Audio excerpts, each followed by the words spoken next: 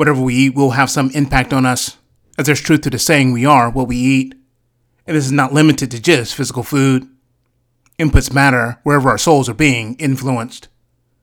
For instance, parents might spend a lot of time considering what school to send their kids to, often making housing decisions based on local school districts.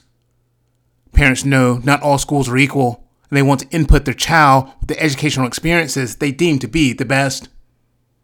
Decisions regarding college and professional affiliations follow a similar motivation.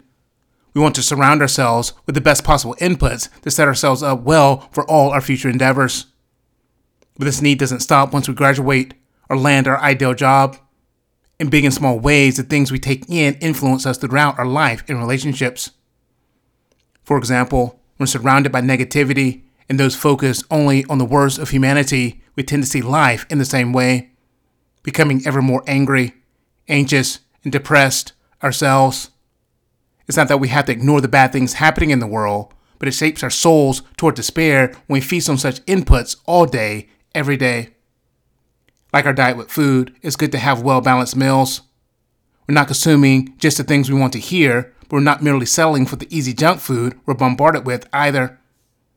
Well-balanced meals help to shape our souls and allow them to thrive. Consider the many inputs you're allowing into your heart and your mind and filter accordingly.